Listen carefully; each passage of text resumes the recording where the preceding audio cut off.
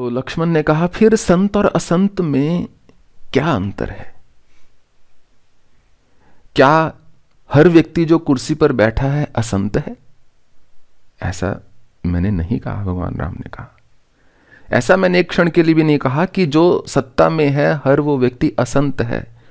उसके विपरीत ऐसे बहुत से हैं जो सत्ता में नहीं है, कहने को संत हैं पर असंत होते हैं। तो लक्ष्मण ने कहा कि फिर आप मुझे इस पर प्रकाश डालिए और मेरा संशय दूर कीजिए कि संत और असंत में क्या अंतर है। विभीषण आपकी शरण में आ गए तो क्या आपके शरण में आने के कारण वो संत हो गए?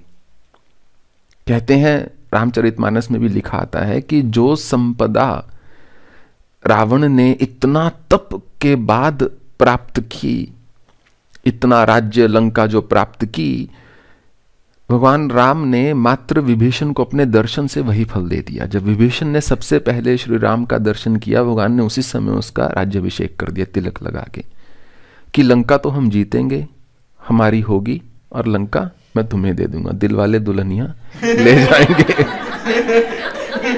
कि लंका तो हमारी होगी ही होगी।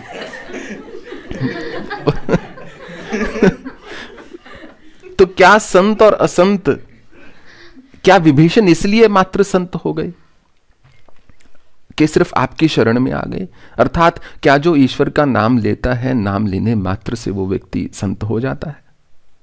तो भगवान ने कहा, नहीं। संत या असंत को यदि समझना होगा तो मैं तुम्हें एक उदाहरण देता हूं लक्ष्मण।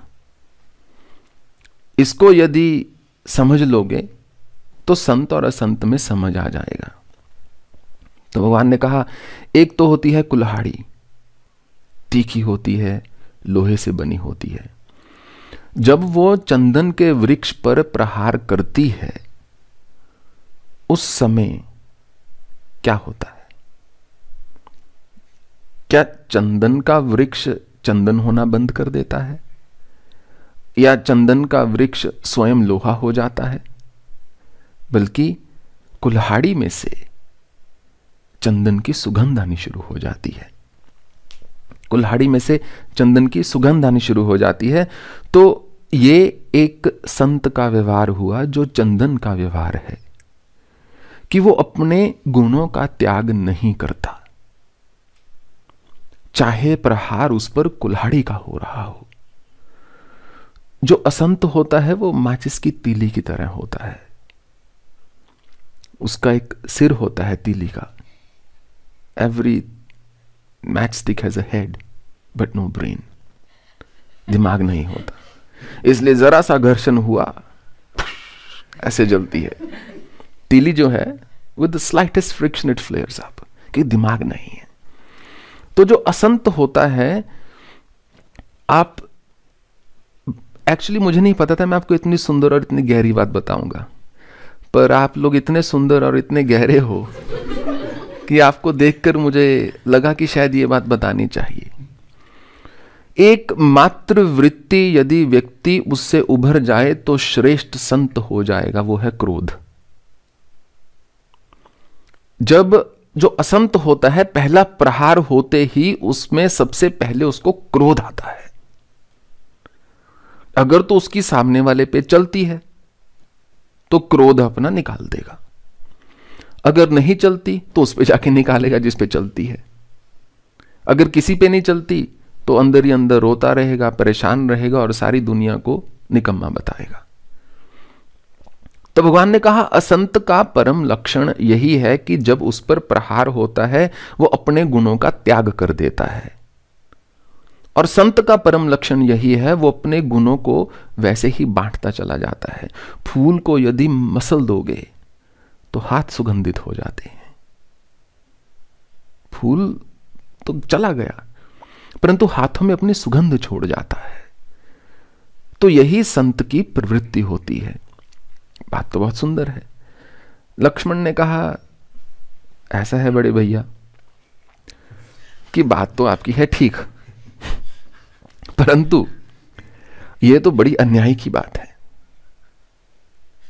कितना परम अन्याय है कि जो अच्छा व्यक्ति है, जो संत है, उस पर प्रहार हो रहा है। माना कि ठीक बात है कि वो जो लकड़ी है, वो जो चंदन है, उसने अपने गुणों का त्याग नहीं किया, पर वो तो बेचारा कट गया,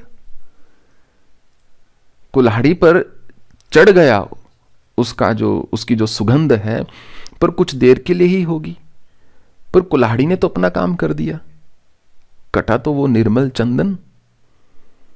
तो आपको नहीं लगता कि ये तो घोर अन्याय है? और होता ऐसा ही है।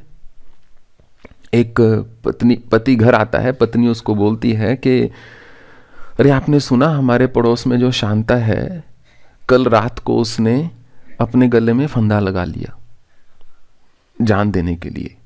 पति कहता है ओह बेचारी शांता। कहती पर उसका पति तुरंत एन वक्त पर आ गया और उसने उसको बचा लिया। ओह बेचारा पति। अब शांता जिंदा है, बेचारा सहता रहे उसको, अब पूरा जिंदगी पड़ी। तो ऐसे ही लक्ष्मण ने बोला कि ये तो फिर अन्याय हुआ प्रभु, मेरी दृष्टि से ये अन्याय हुआ, क्योंकि जो चंदन है वो कट गया, उस पर प्रहार हुआ, वो कुल्हाड़ी तो वहां की वहां है, उसने आज एक पेड़ काटा है, कल को दूसरा काटेगी, परसों तीसरा काटेगी। तो भगवान ने कहा लक्ष्मण, याद है मैंने तुम्हें माया के बारे में बताया था, जब रामचरितमानस में, रामायण में एक माया ईश जीव भेद प्रभु दोहो कही समझाई। लक्ष्मण ने पूछा था कि जीव और माया में क्या अंतर है, तो भगवान ने कहा था गो गोचर जहां लगो मन जाई, सो सब माया जाने हूं भाई। और एक विद्या है, एक अविद्या, एक विद्या है, एक अविद्या है। अविद्या में मनुष्य फंसा हुआ है, मैं और मोर तोरते माया, जेही बस कीने जीव निकाया। ये अहंकार में मनुष्य एक विभाजन कर देता है उसका जिसका कि विभाजन हो नहीं सकता। अगर अहंकार रूपी अलग अलग लोटे ना हो तो पानी का विभाजन कैसे करोगे? नदी तो नहीं करती, सिंधु तो नहीं करता, बरसात तो नहीं करती। मनुष्य अहंकार में अलग कर देता है, ये तुम हो, ये मैं हूं। तो भगवान राम कहते लक्ष्मण, तुम्हें याद है मैंने तुम्हें माया के बारे में कहा था? तो लक्ष्मण ने कहा जी प्रभु। तो ये तुम माया के अंतर्गत ही ऐसा बोल रहे हो, क्योंकि जहां तक तुम्हारी सोच जाती है, भगवान ने कहा जहां तक मन जाता है वो सब माया है। तो फिर क्या ये अन्याय नहीं है आप ये कह रहे हो? लक्ष्मण ने कहा। तो सुनो मेरी बात ध्यान से, भगवान ने कहा वो जो कुल्हाड़ी चंदन को काटती है, जब वो क्षीण होती है तो लुहार के पास जाती है, जहां पर उस पर बेदर्दी से प्रहार किया जाता है, अग्नि में उसको झोंक दिया जाता है। वो जो चंदन जो लकड़ी से कटा, जिसने अपने गुणों का त्याग नहीं किया, वो जाकर किसी देव के मस्तक पर विराजमान होता है। तो जो संत की गति है, जो सत्कर्म की गति है, वो तो चंदन की ही गति है। थोड़े समय में चाहे क्यों दुख ना हो, यातनाएं ना हो, परंतु मेरा विश्वास कीजिए, यदि मनुष्य अपने सद्गुणों का त्याग नहीं करता तो उसकी जो आध्यात्मिक प्रगति होती है वो निरंतर होती चली जाती है। और सबसे परम जहां पर आकर अच्छे अच्छे लोग जो हैं हार जाते हैं, वो क्रोध ही होता है। क्रोध ही ऐसा है जिससे संत होते होते मनुष्य फिर असंत हो जाता है। वो चींटी की भांति चढ़ रहा है एक दीवार पर, एक हवा का झोंका आया फिर नीचे, एक हवा का झोंका आया फिर नीचे। यदि मनुष्य क्रोध पर विजय प्राप्त कर ले तो वो संत हो गया। क्योंकि आप जानेंगे यदि क्रोध से हम ऊपर उठ जाएं तो बाकी सारे भाव जो हैं अपने आप पीछे हो जाते हैं, निर्मल हो जाते हैं, निष्क्रिय हो जाते हैं, और उनमें एक कहा जाए तो निर्जीव हो जाते हैं। जितने भी वो सारे दुर्गुण होते हैं, क्योंकि वो सारे क्रोध से ही शुरू होते हैं, और क्रोध का मूल होता है अहंकार। अहंकार एक दिन में नहीं टूट सकता, अहंकार समझाने बुझाने से भी नहीं जाता।